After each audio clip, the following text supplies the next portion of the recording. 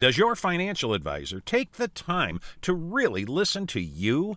Is your financial strategy personalized for you and your family? Will your financial advisor be there as your life and financial situation changes? When you work with Edward Jones, they focus on what's important to you. You'll work together and use an established process to create a personalized financial strategy backed by the advice, tools, and resources to help you reach your goals. And they'll partner with you to help your strategy stay on track. Visit edwardjones.com or stop by the office of Todd Nash in Coralville, Jeff Rudolph, or Scott McGill in Iowa City, or Travis Whitmore in North Liberty. Edward Jones, making sense of investing. Member SIPC.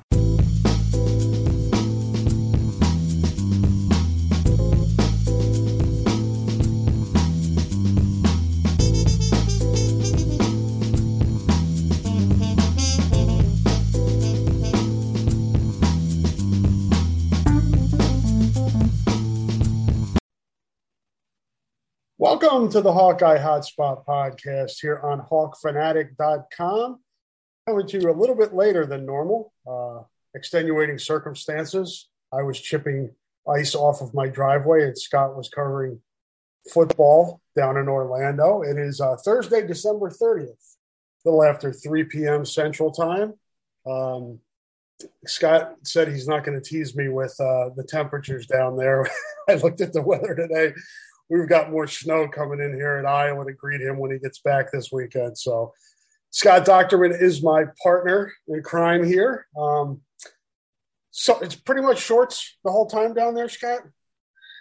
Yeah, I mean, I'm in shorts now, but I'm in my hotel room. But no, I've wore shorts. I've also wore, jeans and stuff, but not really anything too heavy. I mean, you don't need a sweatshirt, that's for sure. So it's like it's topped out at the 80s.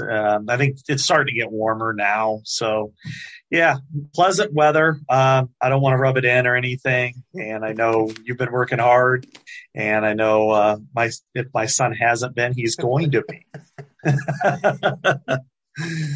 Yeah, I told my son that today. I was like, if it snows 7 inches, you're coming out and you're helping. The 11-year-old helped me this morning or this afternoon. She was good at helping me chip the ice. So we'll get more reinforcements this weekend. Do you get a sense if there are a lot of Iowa people down there? I mean, obviously you have Iowa State down there too. Does it seem like it's being a decent crowd down there with people that have gotten away from this crappy weather?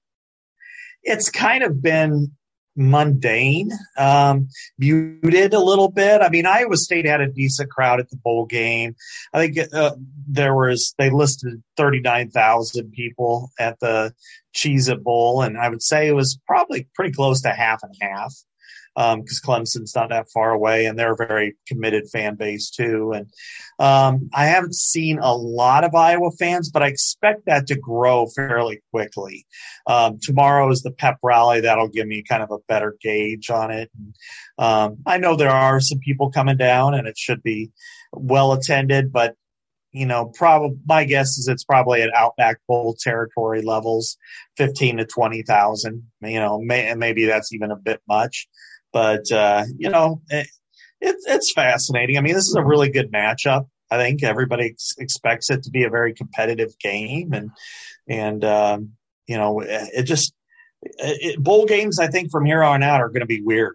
We've seen, now 5 or 6 shut down altogether again because of COVID.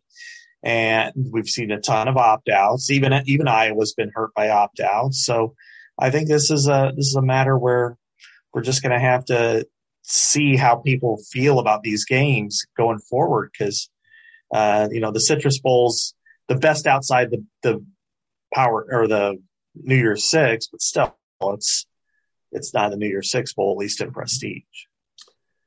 No, and I was interested to see what type of interest. It's tough when you come off that. I mean, if it would have been an exciting Big Ten championship game, Michigan State in 2015, I think people would be a little bit more engaged than they are. I haven't really been able to get a sense of what it's an Iowa football game, so people are certainly going to be interested. I just don't know what the investment will be, whether it's, putting it on the TV traveling was, this.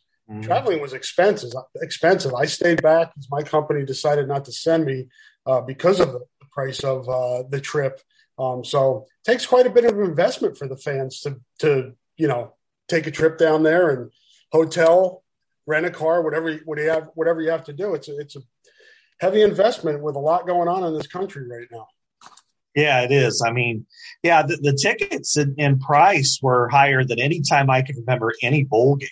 And I was really surprised by that. I didn't think Orlando would be that high. I thought it would be more low, actually. So when I saw those prices, and I started scoping that out in probably early November, because I kind of figured, well, this is the most likely destination. They're investing a lot by coming to 5 different Iowa games to watch. And they, it's been a while, so they really wanted Iowa. So, and I was scouting those tickets, and I'm like, wow, this is incredible. I mean, you're talking $1,500, $2,000 and beyond, for a ticket. So, I got a cheaper one out of St. Louis, which means you still had to drive to St. Louis, but it's, it's still all the way around. It's been crazy. And then, as you mentioned, whether it's rising COVID numbers and the like, I mean, it's not easy right now. It's kind of tough. Yeah. And you just hope, at this point, we're 2 days away. We saw the UCLA situation where they canceled the bowl, but I think that was somewhat of an aberration. They had issues, leading up to the point where they pulled out. But it seems like once teams get to the bowl locations, they've been okay. So hopefully, fingers crossed, everything's okay for Saturday. Yeah, I think so. I think both teams seem committed. I mean, they both have had open practices, and there's been a lot of engagement there. I mean, we haven't seen a lot of players like on the sidelines or whatever. So I don't think there will be a major problem. In fact, of all the teams down here that's had somewhat of a problem, I would say it would be Iowa State. And I don't think it's really that related, but they had like 35 players out of uniform on the sidelines last night. So I think you could see, I think both these teams seem pretty solidly in favor of playing, and now it's good to see that there are a lot of games underway, and so it's not like a whole scale cancellations like last year, and and then the fascinating one is Central Michigan actually going from one canceled bowl to playing in another. So I thought that was pretty cool. Yeah, it's definitely some musical chairs going on right now, and I know you feel the same way. You just hope that the guys that have practiced and are invested in playing and put their whole spent all the time they've spent on this season. This is kind of the culmination of that everybody that gets a chance to play can play, and that's really what you hope for in these situations. And Iowa certainly is that case, and we know those guys, and we know how hard they've worked. So hopefully they get out there to compete with each other one more time, because no matter who comes back and who leaves, this is the last time for this given team. Yeah, that's always I know. In all the years, you just get that sense of finality kind of sinks in when the game's over and you're talking to the players for the last time, and they end up at the airport the next day, and a lot of them are flying. They don't fly directly home with the team; they'll fly to wherever location that they go, and you just wonder about the logistics of who has to arrange all that travel for the football team. That's crazy, but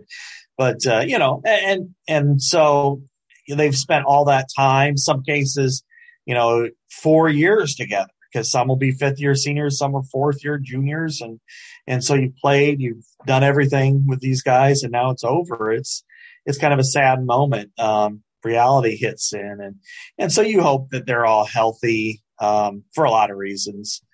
And watching just a brief view of the warm-ups, I was happy to see Cody Ince was able to get some action at first-team guard, because I really think he's been a missing piece this year. His injuries he never really seemed to come back from really impacted this offensive line. I think whether it was a guard, whether he could have stepped in and played tackle for a while if he was healthy, I think he could have been a real asset. And if he's healthy next year, he'll be a big part of whatever they have. Yeah, I agree. We talked about that on this podcast before. His absence has been underplayed, I think, in terms of the Yeah. offensive line struggles. Anything else pop out of you from at least, what you got to see from practice? And, other than quarterback, if you want to do that at the end, just kind of what you witnessed just in terms of who was working with the ones and, anybody that looked like they were in that hadn't been in or out that had been in, or you know what I'm saying? Yeah, yeah. I'm trying to think. I mean, all three running backs kind of rotated in. Le'Shawn Williams got a little bit of a look, and I tell you what, he looks the part, and they really like him. So, I mean, I hope he gets a good chance. That it sounds like they might even split the carries like three ways on Saturday, or whatever that means if they find another. Find someone, maybe in the third quarter, they say, well, we're going to turn to Gavin Williams or Le'Shawn Williams or even Ivory Kelly Martin. I think that's probably what will end up happening. We got just kind of that open period or whatever. But, one of the things I like about it is it gives you a chance to kind of look at and gauge a lot of the players and, size wise. And I tell you what, the true freshman offensive linemen are just monsters in size. I mean, they're just massive. David Davidkoff is like, we were at like this fun city kind of place or whatever in Orlando this morning, and he is just massive. And from what we gathered, that he's got a good chance to kind of make a move next year. Jennings Dunker is another one, just big and massive. Bo Stevens. I don't know if that means anything for Saturday. Probably not. But when you look at them, you're like, okay, they've already got the big size. Just wait until they get that 2-month period from January to March. And by all accounts, I think they've got a shot. And I did ask Brian Ferentz about that. And they have a shot to really step in and compete and that's what needs to happen, because the offensive line is as much as quarterback is the lightning rod, and neither one has really played that well. The offensive line has been the reason why in a lot of cases. So I kind of looked at them. I mean, no Terry Roberts. It's a weird vibe. Kirk said it again, as he has all fall, pretty much like, you'd almost rather have a broken bone than a bone bruise, the way he's had it. And, he was just kind of running around, but he wasn't dressed or whatever. And Matt Hankins, it looked like he had shoulder surgery to go along with whatever his lower leg issue was. So, got to see, quite a few of those players and stuff, and chat with a handful more. Tory Taylor was always being kind of funny as always, but it was good just to get those looks and take a few pictures and then spend the off season, whether it's us two and all our stories, trying to figure out what's next. So, yeah, we get so few chances to see things like that, whether it be, the couple times in the spring, couple times in the summer. That's pretty much it. And then around bowl time, you get pretty few opportunities to kind of get a look at guys and how they're developing. So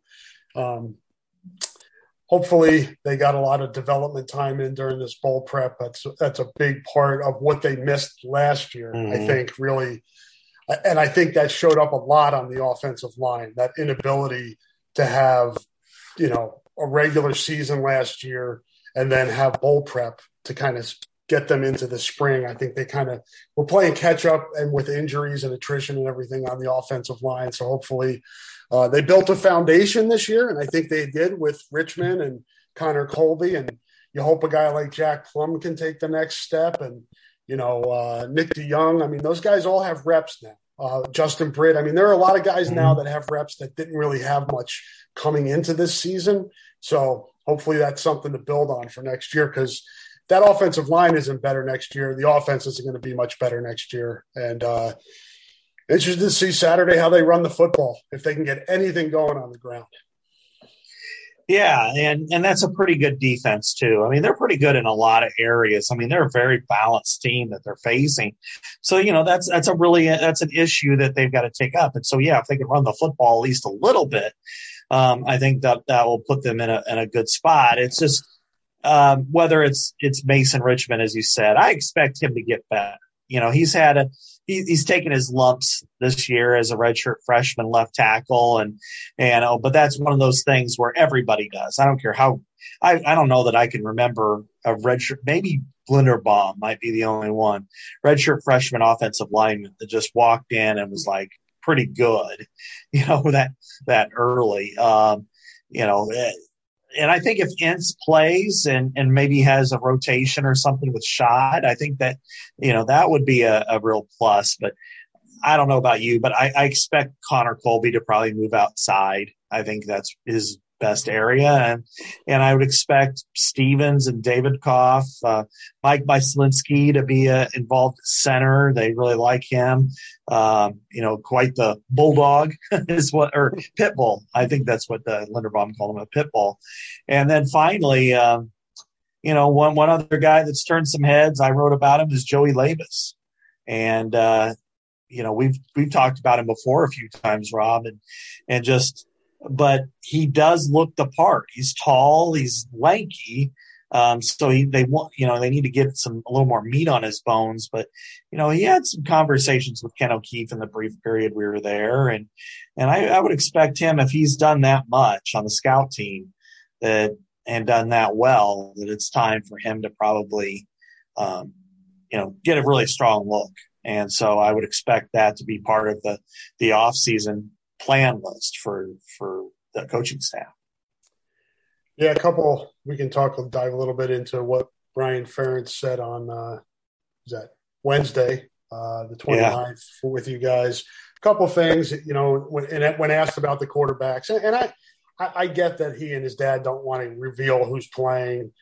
There's no competitive advantage to saying who's going to be in there or what the plan is. I don't know how much of an advantage it is to keep Kentucky in the dark, because I'm sure Kentucky's looking at the Iowa offensive film this year going, oof.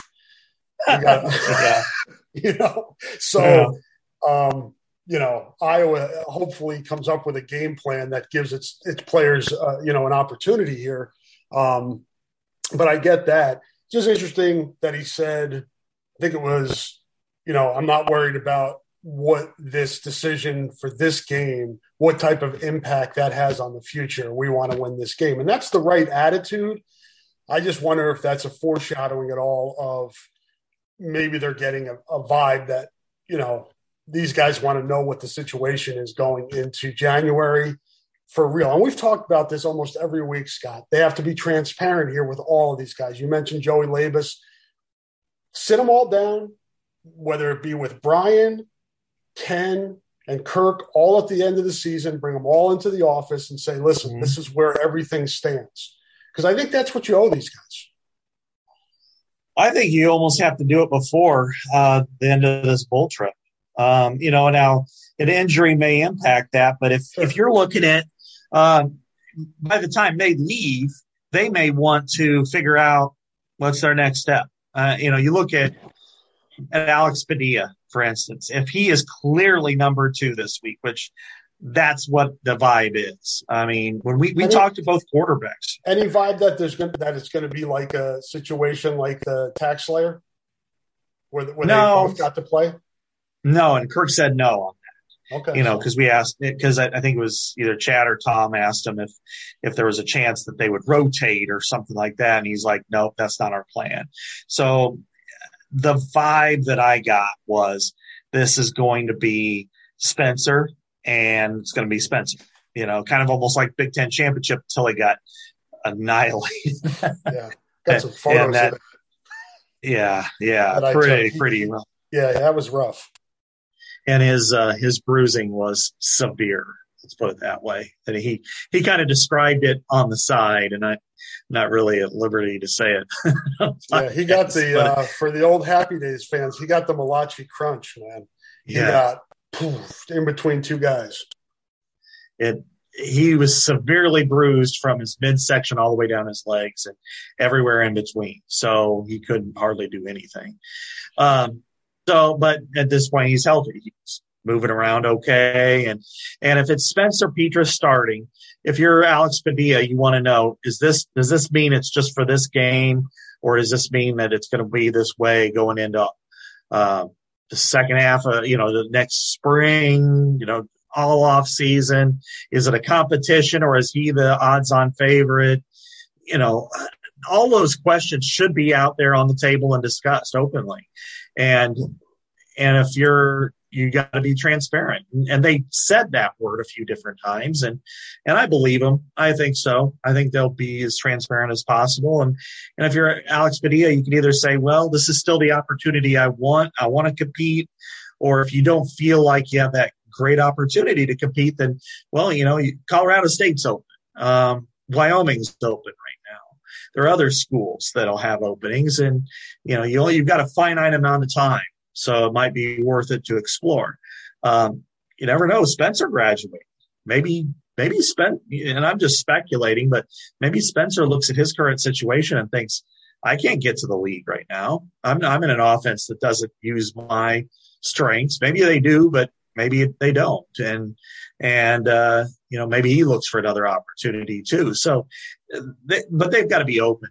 And maybe if they say, look, it's a complete open competition, you're both starting at the starting line is at the same spot this year, unlike last year, then hey, you got to, Spencer's got to evaluate that one too, because he's only got one more year left. Does he really want to get into a serious competition with somebody who has played a lot? So I think it's a fascinating discussion. I would have it here. I would have it here tonight, tomorrow, whatever.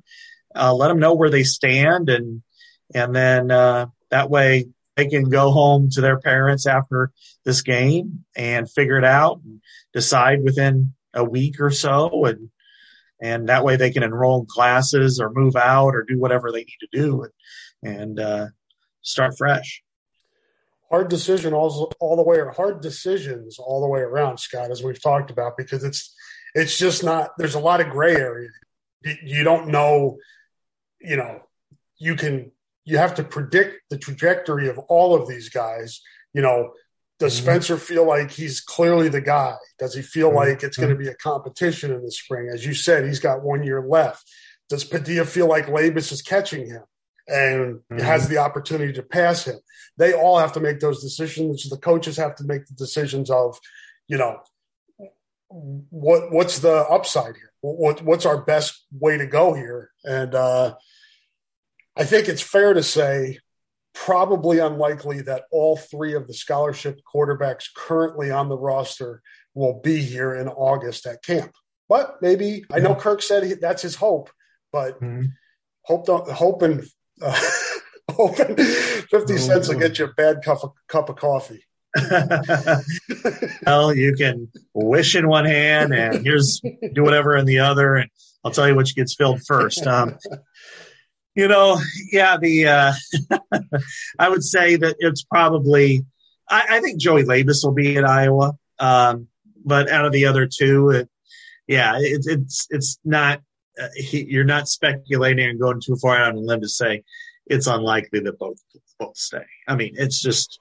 Yes, they very well could. Maybe they just love it here. But when you got a quarterback from California and a quarterback from Colorado coming to the University of Iowa, both have had that taste of starting and playing. Both won it really badly. At some point that trumps the love of the school and the program. It just always does. So I think that's why it's a tough situation for Iowa. And then what's left is you may only have two quarterbacks, in the spring. Now, what's really fascinating is they brought back an old friend to help them, with some snaps in the spring, and that's Connor Kapisak. He was a walk-on for a year or two, I think, and then decided to hit the transfer portal last year. Found no suitors whatsoever, and then just stayed enrolled as a student. Well, after what happened to Spencer and after Deuce Hogan transferred, they called up Connor and said, hey, would you be interested in just kind of helping us work through bowl prep and going down to the bowl? And he agreed. So he's just, kind of here taking snaps and handing off to people and running scout team, which has really helped for Joey Labus too, because it's enabled him to work with, at least in the, work with the ones and the twos quite a bit throughout the December and turn those heads and showcase his abilities. And then if you get into the spring, ideally, if you're Iowa, you'd like to have one kind of camp quarterback, one kind of Connor Kapisak or another guy just to come in and do that kind of scout team work. And then you can have, whether it's Labus and the holdover, Spencer, figuring things out. And then that way you can kind of see what's going on before Carson May arrives on campus. Maybe Rick Heller will lend you Marcus Morgan for a couple practices. He was a hell of a high school quarterback. I think he can play at this level, but another discussion for another day. I think Marcus is pretty locked into being a pitcher. That's kind of the micro, the quarterback position. Macro, more you guys got into with Brian yesterday about the identity of this offense. What did you make of his answer? Obviously, I've seen plenty of reactions from the fans, and I would say the majority are not good. I would say that the answer was exactly the answer you'd expect. It got long-winded. Word salad. Yeah. It was just kind of, let's throw some words here and here and here and here. And, he said the identity is simple. We want to be a group that supports the team and wins games, and we need to win those games. And they're a three-phase team, and they want to be physical and all that stuff. And it really didn't, to me, none of that was directly impactful on the identity of the offense. I mean, okay, you want to be a running team that's physical. Great. So is Wisconsin. Well, what could you do to maximize this offense? That none of that came out. You know how he is. This was a very finite amount of time, so we didn't get a whole lot of time. We only had like 5 or 6 questions anyway, and it was like a 15-minute block, and he can filibuster better than anybody else out there. So it was very long, and then once he kind of got past a little bit of it, and it was like, well, one thing that's never going to change, this is one guy's opinion. Football is a physical game. I think that's what's unique. You're like, oh, okay, I got you. You're not going to answer the question or, not give us anything. They want to win football games. And the best way to do it is through the complementary approach, which I understand. And for Iowa, I agree with it, because you're not going to find 4-3 receivers run 4-3 everywhere, and 5 stars aren't just knocking on your door, but you got to get more out of that offense. and I think there needs to be some change in the passing game, because, reading between the lines, this is one thing that Alex Padilla brought up, was the complicated nature of this offense, and it takes a year to year and a half to learn it. And to me, that's just too much. I'm not saying that you have to learn it on day one, but when you can see true freshmen making an impact, and I don't mean just any impact, but like a Trevor Lawrence impact or Jameis Winston impact, and in other schools, you've got to realize that your offense is just too complicated for the sake of being too complicated. And that's really more in the passing game. So they've got to do something there. I'm not an offensive coordinator, so I can't make too many strong suggestions, but I would say something different is probably what I would push towards. Yeah. And I think Iowa's always had maybe a smaller margin for error with the way it plays football. And I think that margin for error has tightened even more. And you think about the games this year from, Penn State, even Iowa State was a little dicey at times, but all the games, Nebraska, Minnesota, all the games that went their way, you can't expect to do that every year. You need to have your offense pick up more of the complementary portion of the football. Otherwise, that margin of error is just too thin. You're going to get a 10-2 season, but then you're also going to get, 8-4, 7-5. And there's nothing wrong with that, but you really cap yourself by if you go into this offseason and say, listen, this is our philosophy. We're going to zone block. We're going to inside, outside zone. We're going to keep the same route tree, all that stuff. We just need to execute better. If you do that, next year, the margin for error will be even smaller than it was this year. Mm-hmm. Yeah, you're right. Because when you look at this season and the way the offense play, this is a 7-5 season. This is the type of year where you lose more of those games than you lost. Except they were able, to their credit, to get 10 wins. And that's a special year on wins and losses, but how did you do it? And, a victory on Saturday, I overheard this earlier today, is, that would in some ways be the enemy of progress, especially if they played well, because then it's like, we only won 11 games for the fourth time in school history, and all you guys do is bitch about the offense. And I can get that, but we also think that there's more there to be get. You could, instead of winning 28-21 at Nebraska because you're able to get a blocked punt and some turnovers, well, maybe it's 42-7. Now, the flip is in 2020, they were able to run the ball very effectively. And that was a really good deodorant for that passing game, which had two very good wide receivers. Now you're looking at, wide receivers. They're young. Arlen Bruce and Keegan Johnson, we think they're going to be good, but, Amir Smith-Marset can do things that they don't have. He's just a burner. And Brandon Smith was an elite athlete, and they didn't have a quarterback to get him the ball. I think that's part of it. But they're capable of making some changes, some strides, and if they have a good quarterback, it could really, energize the whole entire unit. But otherwise, when you play in the margins, this 10-3 year could very easily be 7-5 next year, no question. What do you expect to see Saturday? I know it was asked of him, you can't make wholesale changes in a month. They asked of Brian yesterday. Yeah. Do you think there's some innovation here? Some departure from tendency? Do they do some things? Or is it just, hey, we're going to do what we do and hopefully execute well enough to beat Kentucky?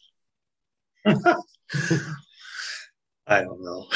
Yeah, I wish I really did know. I asked you a question that I don't know the answer to either. I don't know what to expect here. Yeah, I don't expect them to deviate too much. Maybe you see a new wrinkle or two, maybe a new, I don't know about formation or new grouping or something like that. How about a wildcat or something, or some more jet sweep action or just something like that? Yeah, I can see a little bit more of that. They haven't ran wildcat since, I think, week 2 maybe, or week 2 or week 3. I mean, it's been so long ago, and that was a Tyler Goodson staple, and that's one thing that I always kind of like, what are you guys doing? When you at least had Tyler Goodson on the field with Tyrone Tracy, you had great athletes. Now both of them are gone, and no offense to Spencer Petras, he's not really considered a great athlete, at least running the football. So, you're already playing 10 on 11 when you have a quarterback like Spencer Petras or, before him, Nate Stanley, except in sneak situations. So in some ways it's like, you're going to have to open up your mind here. And it could be blocking patterns that it's harder to spot. But I think that they're going to still try to do the same things that they generally always do. They're going to try to run the football. They understand that the guy to do a lot of that is behind Tyler Linderbaum. I think they're going to try to get as many touches as they can for the running backs because they want to see them all. LeSean Williams looks pretty big now. I mean, from a couple of conversations I had with some staffers just on the side, they think highly of him. So they think he's got a chance to be a breakout type performer, and it could come right at the right time as 2 other potential breakout performers come along the campus. So I would expect to see him. I'm really fascinated at wide receiver, Rob. Keegan Johnson, Arlen Bruce, Charlie Jones will get a chance, and Nico Reganey, but Are they going to throw anybody else out there? Will we see a Brody Brecht? Will we see, anything else? Or are they just going to kind of tighten up the rotation, allow those guys to play? I don't think, what's his face? I don't think Nico Regani's been real happy, so, what does that mean for him? I mean, maybe he doesn't want to be here. That's just speculative, but I think in some ways you gotta look at everything. Yeah. And the issue there is you're only throwing so many passes and completing so many of those that it really decreases the amount of opportunities that these guys get. So it's tough to make everybody happy. And that's part of the rub here. And as you said earlier in the podcast, that, Kentucky's a good defense. I think the one place where Kentucky's susceptible, at least from a statistical standpoint, is against the pass. Can Iowa take advantage of that? I think Kentucky's like 87th in pass efficiency defense. That's not good, but is Iowa capable of taking advantage of that? I don't know. I do. I hate to say it, question. But right. I wish I had an answer for it that was, I think they can do this. If they do this, I think they can hit some plays down the field on occasion. And I would take extreme advantage of Sam Laporta, who I think is a really good player. Maybe even some 2 tight end situations, but you're probably thinking, all right, they're going to at least throw one tunnel screen. They have to do that for O'Keefe. Yeah, O'Keefe, and remembering, the last time when they were down. We used to do that all the time, So I think they can a little bit. They're going to have to try to establish a run on a hot day like that. You can't just, even if you run it for 2 yards a carry, you're going to still have to try to run the football. They're going to run behind Linderbaum. They've got to be cognizant of the pass rush. I mean, that is a pretty good team that way. Mm-hmm. Josh Paschal is he's kind of iffy though. I don't know if that means he's going to end up playing or not playing. Now, the other side is they've got some good athletes on offense. Their offensive line is really good. And that's probably the area where I was a little bit more susceptible on defense is, we all can see that defensive line is going to be outstanding in about maybe a year to 2 years down the road. But they're not quite there yet. They're still young. They're still growing. And this is one of the best offensive lines in the country. Darian Kennard was first team All-American and he's legit. And, Chris Rodriguez had, almost 1,300 yards rushing. And then you look at Will Levis, is a dual threat guy that Iowa loved, as you know. I mean, I think you talked to him. You're one of the first people to talk to him about his Iowa thoughts. And, he throws 12 interceptions, which gives Iowa that plus on that side of things. Because, if he throws 3 interceptions and Iowa can take advantage of it, then that's a big deal for the Hawkeyes. And Kentucky's receivers like number 2 and number 3, like Josh Ali, they're not playing. So that's a big plus for them. He was their best punt returner too. So yeah, right. Yeah, he had I think one against Mississippi State, if I recall. So took one back. Yeah, I can't remember. Yeah. It might have been Mississippi State. Yeah, and then Wan'Dale Robinson, everybody knows. He was really good there, kind of a slot receiver. And I actually asked Will Levis about it. I go, it kind of reminds me of one of your former teammates, Penn State, KJ Hamler. He's like, well, that's probably because they wore the same number. But everybody kind of laughed. I'm like, oh, no, I think they are a little bit alike. So this is a team with really good players, and they're well coached. The one thing, if there is one big difference, is that they are minus 13 in turnover margin, and Iowa's plus 14. So they're not very disciplined. They don't take care of the football very well. And so I do think that that's some area that I will exploit at some point. Now, will it be enough? Will it, they get 2 interceptions and a fumble recovery and turn it into 2 field goals and a punt? That's the key. Iowa has to score some touchdowns. And as we know in the red zone, it's more like the dead zone for Iowa.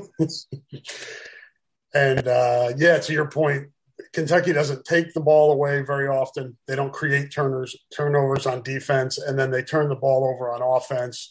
Iowa's got to take advantage of that. That's got to be a big plus in Iowa's column. I think Iowa's got better special teams. I think Iowa overall is a better defense. I think the offensive gap is where the issue is, and that's where you need turnovers. You need what Iowa's needed all year: good punting, good return game, create turnovers, do everything you can to help the offense as much as you can. Right, exactly. And I mean, it's like going. You're a construction worker, and you're construction worker tough guy, and I've got great friends who are, so I'm not dissing anybody, but just a hardened, tough dude. But you're going up against somebody that's bigger than you, stronger than you, faster than you. Well, maybe you need an evener. Maybe you need something to help you out a little bit, and that might be that 2x4. And that's kind of what Iowa's, some of their, the turnover potential and punting game, and the 2x4s are the special teams units. And so I think, Caleb Shudak, other than that miss in the Big Ten championship game, has been money all year. Tory Taylor's been fantastic. They've done a good job covering punts. But Iowa has to play to that too. Iowa can't, what happened in the Big Ten championship can't ever happen again, or you'll see a devastation like that. Two huge plays on defense against the Wolverines, a block punt, that stuff just can't happen for Iowa. And I would imagine that they've thought about that too, but they seem pretty loose. They also seem tired of talking to us, which I understand. And so we'll, and that's the first time probably all year that I've gotten that vibe. So, except Kayvon, he was happy. Kayvon's such a good kid. Yeah, and I was thinking about this the other day, or I may have been talking to somebody about it. Sometimes you worry about a team when they get just their ass handed to them, like Iowa did in the Big Ten championship game. But for some reason, this coaching staff, this program, they find a way to almost use that and, bounce back from moments like that. They seem to, that seems to motivate them to almost like a light bulb moment, like shit, we got to clean all this stuff up. So I don't think there's going to be any confidence issue with Iowa in this game. No, and I felt that way all along. This is, if there is one major intangible about Kirk and the staff that they've been able to do, is they've bounced back from disappointment better than anybody else I've ever seen. That's not easy either. That's not easy. Very, very rarely. I think only two situations where you looked at this team and they went down in the dumpster and they really couldn't get back out of it. And that was in 06 and 14. Because even in 12, they had all those injuries. When Sheriff, and they weren't very good anyway. So you kind of start with a low bar to begin with. And then when you have Sheriff and Donnell going out in consecutive plays in one game, that kept them from a bowl game. But I think in 06, they really tumbled down that hill. And in 14, they tumbled down that hill. But otherwise, years like 2010, where their expectations were similar to what Iowa State just experienced, and they lost those games at the end of the year. They were very close, and tough. And then they got it up and went down to the Insight Bowl against number 12 Missouri that won 10 games and played really hard.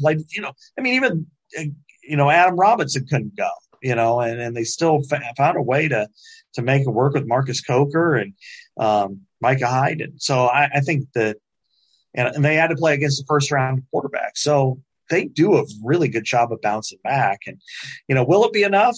I don't know. Kentucky's pretty interesting too. A couple of interesting aspects of this is, one, Iowa's won more non-conference games in a row than any other team in the country right now at 16. Kentucky's second at 15. So one of those two are going to be the champ on Saturday. And then we've talked about it before, the Mark Stoops connections. He played at Iowa. His family are black and gold all the way. And, he's going to want to put up a good performance. And it seems like the players and the coaches are kind of there with them. So I'd imagine that they've got some pretty good schemes. For Iowa, to me, it's about kind of absorbing the first first couple of plays of the game, maybe first series or two, because sometimes when the script comes, then that's when they get kind of run on until they kind of settle in. So if they can keep them at bay offensively for a series or two, then I think they'll settle in and it'll be a very competitive 4-quarter game. Yeah, and as you mentioned, I think one of the keys for me is how Iowa's defensive line matches up with Kentucky's offensive line. They got taken to school against Michigan, and Michigan's offensive line's better than Kentucky's, but Kentucky's not that far behind. This is, as you said, one of the better offensive lines, and if Kentucky can get Rodriguez going and open some other things up, or Levis gets loose on some RPO stuff, could be a long afternoon there for the defensive line. So to me, that's something to keep an eye on. For sure. And, and getting those educations isn't all a bad thing for that defensive line. I mean, losing, it sucks, and you wanted to win that game, but to get pounded and get beaten by a really good offensive line for those young players like Y.A. Black and Deontay Craig and Lucas Van Ness and, all of them. I think they've got 5 or 6 guys that are in that class that are just going to be fantastic. I think it's healthy, because now they got it on tape. This is what you do, and this is why you got blown up. And, let alone some of the older guys. So, this is a really good offensive line, and they can embarrass you if they let them. Now, Iowa's is still pretty good defensively. I expect them to slow down the running game, not completely stop it. And then, then they've got some pretty good linebackers that, it's kind of weird. I've been writing some about this stuff, and I'm like, I haven't mentioned a lot about the linebackers, even though they totally deserve it. They're really good. And by the way, Seth Benson cut his hair. So, I saw that in the photo. That's disappointing. Yeah, he said he wanted to, but nobody would let him do it until the end of the season. Then he wanted to do it the Michigan game, and I was like, I can't. Fun little dumb quotes that just kind of work their way in on bowl trips. Hopefully it's not a Samson thing with him. Yeah, right. And he loses his strength. Yeah. So, today we got to see him take some rides. They went on some kiddie rides, and they went and pet an alligator. I did that. I thought it was cool. So then they all went up over to Universal Studios, and it was pretty packed there. So thankful I didn't show up because my claustrophobia would get the best of me. It sounds like everybody's having a good time down there, and that's a big part of this too. You want to win the game, but you also want to have an experience, with your teammates on a trip. It's a vacation in a lot of ways, a working vacation, but a vacation nonetheless. You sense I was going to have anybody opt out of this thing, and second part of that, because we saw that kind of as the week went on for Iowa State. And then in terms of the guy who did opt out, I really like Tyler Goodson, and I don't want this to come off as me dissing him or devaluing him. But the offensive struggles were bigger than Tyler Goodson. So I'm not sure how much him being out is that detrimental, just in terms of Iowa's got to do we talked about, they've got to be better up front. They've got to be better in play calling, all that stuff, whether it's Tyler Goodson or any of the running backs, to give them a chance. Yeah, it's true. And I'm there with you with Tyler. In some ways, if Iowa had the same offensive line it did in 2020, then Tyler Goodson's the perfect back for that. And he showed it. That's why he's first team all Big Ten. Alaric Jackson, the more I watched this season, the more I realized, damn, they missed the hell out of him. He was really good for them in setting the edge and allowing what Tyler was able to do effectively. And it's just going to be a matter of, and maybe, Tyler was looking for a lot of openings that weren't there. And a lot of times what they ask you to do is just punch through, get the yard. Maybe it's only a 1 yard loss. He was trying to look for a different way. And a lot of times he was getting 3 to 4 yard losses. That's not ideal, but he was also capable of the home run, and I'm not sure the others are, but I'm not sure that they're not either because I haven't seen it very much. I don't think there's going to be any opt-outs because Iowa State, Brees Hall did it earlier, right, and he was able to go, and Mike Rose did it yesterday, but he's had a lot of injuries, and he had a shoulder situation, and that was really, that was really part of it. So I think. I don't get the sense that there are going to be any, that, there's not going to be a Zach Van Valkenburg or certainly not Tyler Linderbaum. He wouldn't have gone through. If you're going to opt out, you would have done that day one. Yeah. And I think he would play with a broken leg to finish it out his career, So. And it'd be better than all the other centers with the broken leg. Yeah. Yeah, exactly. Just he'll be like, I can only go gap today. I can't go zone. So. I can't pull anymore. I picked Iowa to win this, Scott, 24-20. I'm sure I'm probably in the minority here. I did my preview. I kind of looked at how the game shakes out. I think you look at both of these teams, and you wouldn't say this often for 9 and 10 win teams, but they didn't beat a lot of good teams. Neither team really has, those what's Iowa's best wins against Minnesota in terms of record. Minnesota's 8-4, I think. Yeah, and State right. 7-5. Iowa State was 7-5. Kentucky lost to Tennessee. Most of Kentucky's tougher game lost to Mississippi State. Mm-hmm. And Georgia, and Georgia. That one, yeah. That's the equivalent with Michigan, right? But I'm not seeing it as much with Kentucky. Maybe I'm off on this, and maybe it's the rose-colored, Hawkeye-colored glasses here. But I think, if Iowa can just do something offensively, and I know that's a big if, I think it can win this game. And it's the hard thing because in the analysis, a lot of times I look at Iowa, I scrutinize them so negatively that it's like I could talk myself into whoever they play, and then you go into it and you're like, oh, that was no problem. But yeah, and coaches do that too. But running down Iowa's offense is an easy task. But they still do score points once in a while, and they still do make plays. And Spencer Petras can still hit the deep ball once in a while, and they feel pretty good about themselves every now and then. So it's possible. And again, if they intercept a couple of passes and turn them into touchdowns, or turn them in, whether that's directly or indirectly, then they may have an easy win here. But I don't know. I'm probably leaning towards Kentucky just because I don't trust Iowa's offense enough.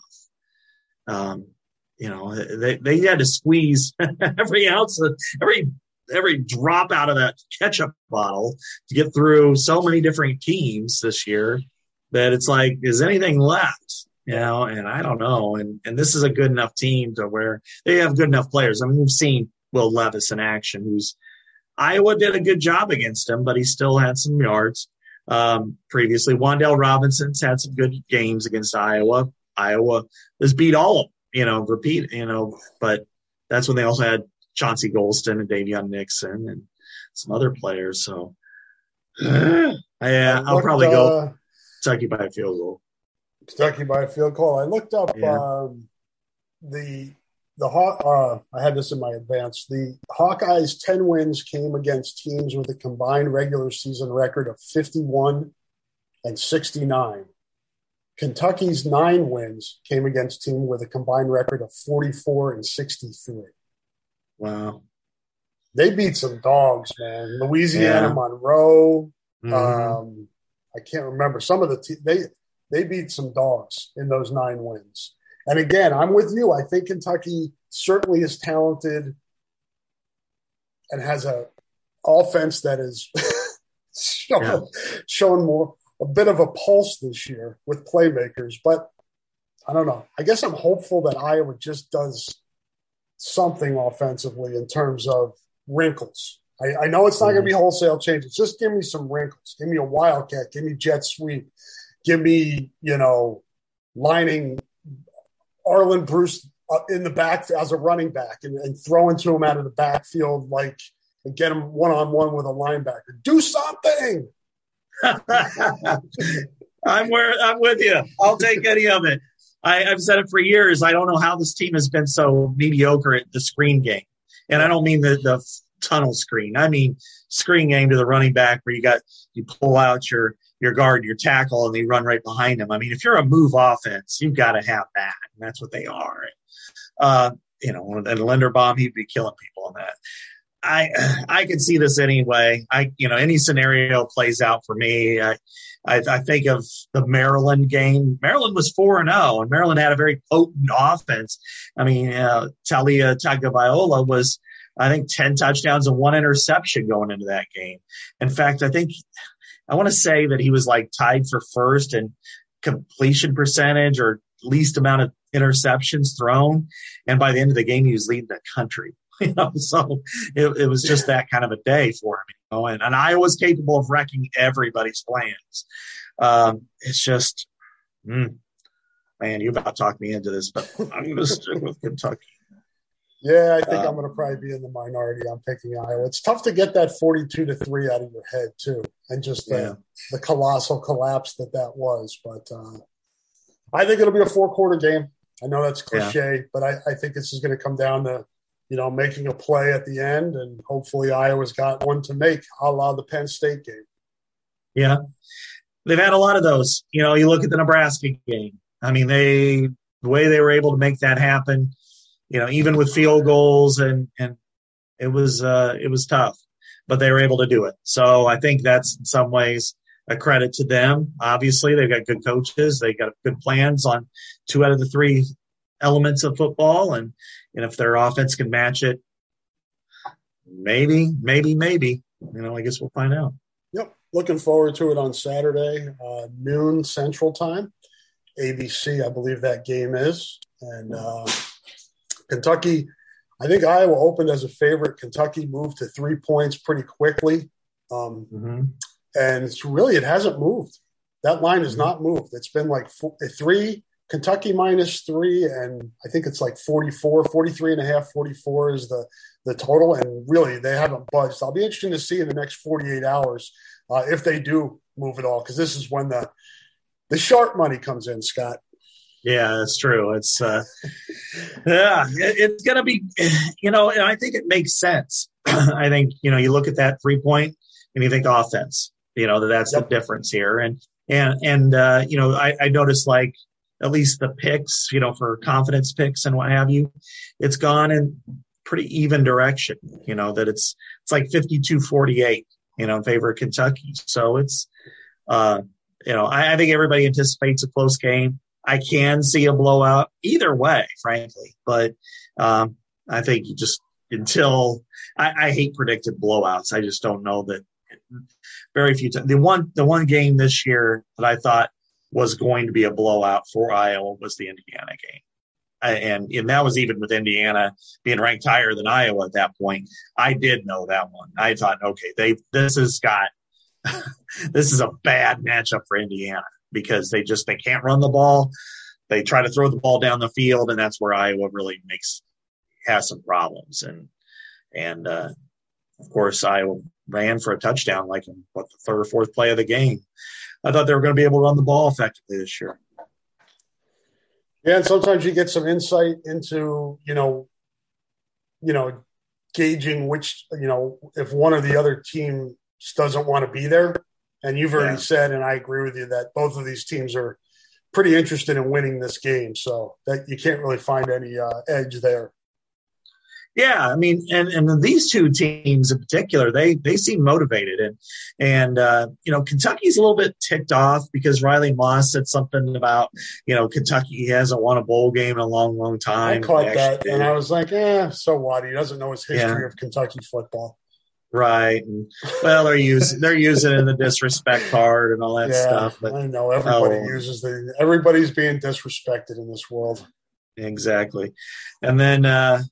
But the two teams I was probably more interested in, I covered that game last night, was Iowa State and Clemson, because Clemson had been in the Final Four for 6 straight years, and now they're at the Cheez-It Bowl with King Cheddarword or whatever his name is, and Iowa State. That thing is creepy.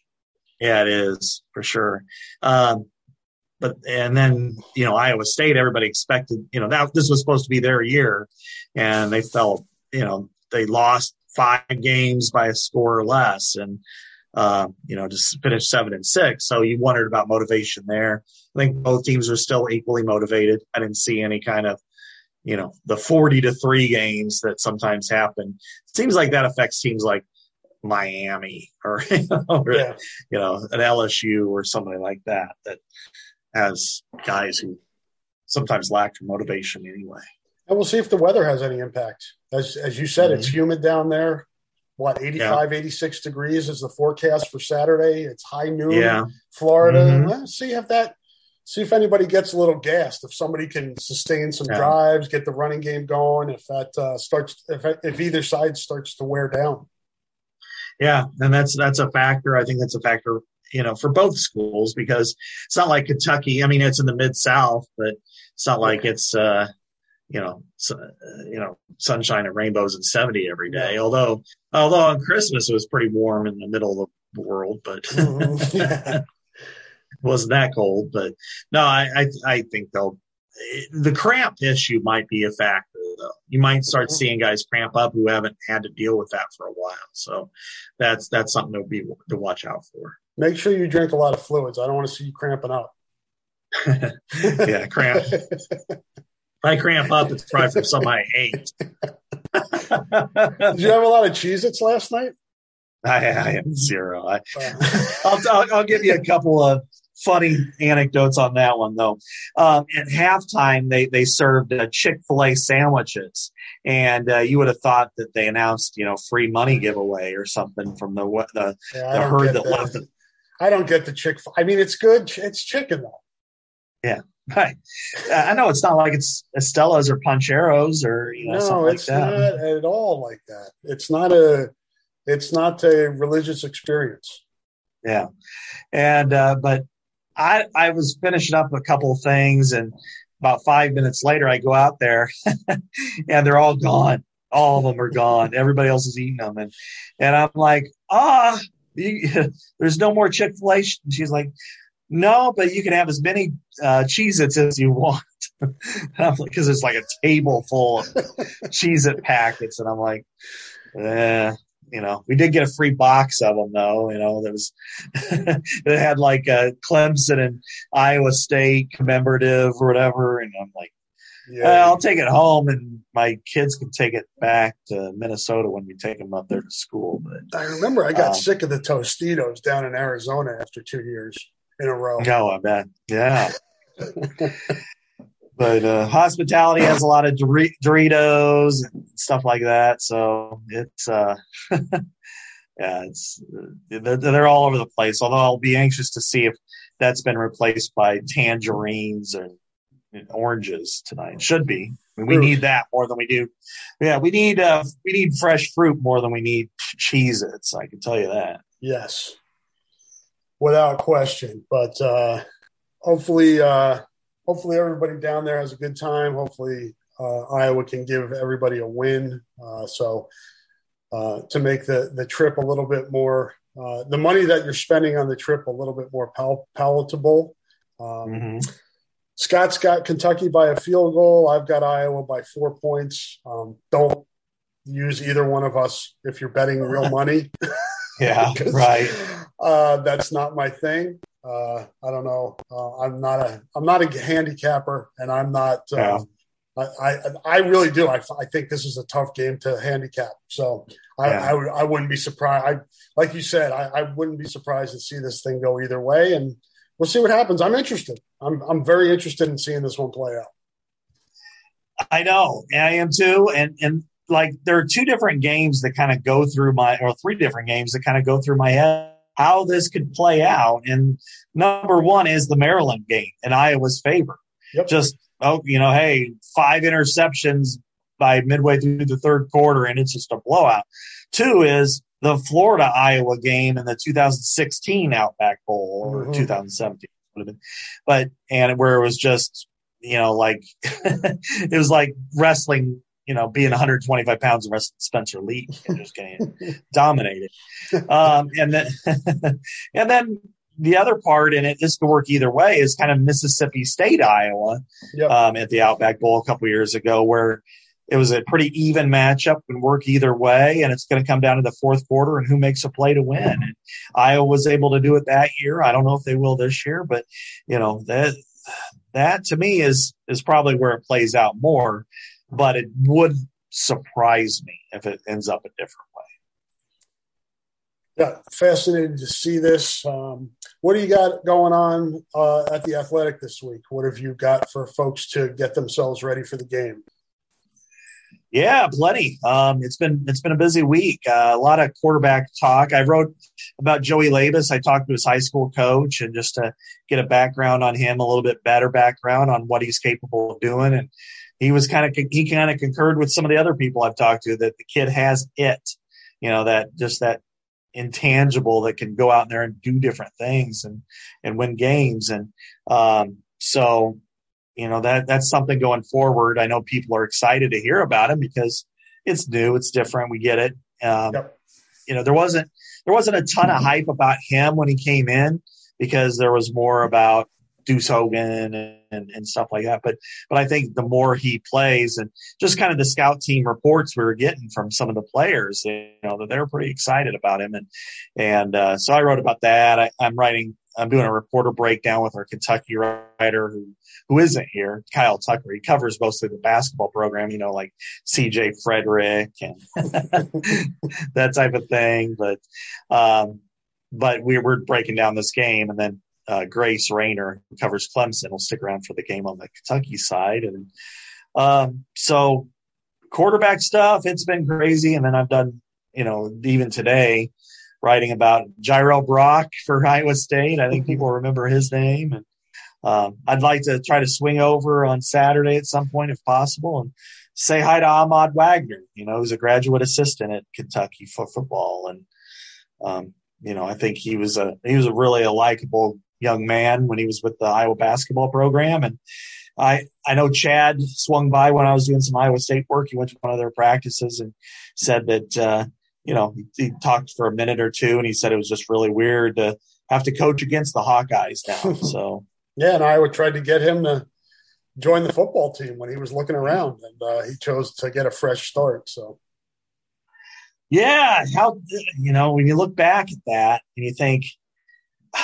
I understand why, and he wanted to play wide receiver. Iowa saw him as a tight end. He probably saw Fanton Hawkinson and thought, I'm not playing here. But if he would have stuck to it in like an 18 and kind of worked behind them, maybe got on this field a little bit, but then in 19, he could have been the guy, maybe that would have helped him, but alas, here we are. Good dude. And hopefully this is a good start for him as a GA at Kentucky, and crazy going into the coaching business, but that's his choice. Yeah, exactly. Wish him a ton of luck. So check all that stuff out at the Athletic that Scott's got going. We're not going to dive into basketball much. There's only been one game since the last time we talked. Iowa beat Scott's alma mater by 20 points. And to wrap up the non-con season at 10-3, they get back into Big Ten play on Monday against Maryland. At home at Carver at 8:00. We'll talk about that next week and more basketball next week, and maybe some wrestling and women's basketball, although women's basketball has had games canceled this week against Penn State and Illinois because of COVID. So it's a fluid situation, but we'll be back next week to recap the bowl game, talk some more basketball, talk about probably how we're feeling about who's coming back and who's leaving, recap the season, kind of some things we've talked about. And yeah, that's about it. You got anything else?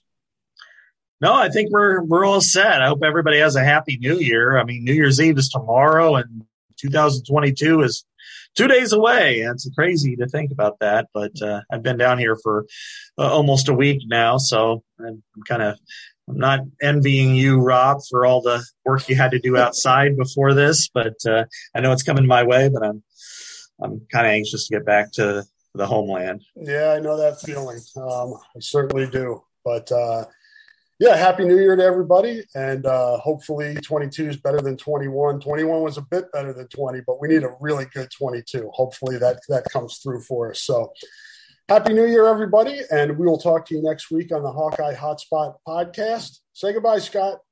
Bye, Scott.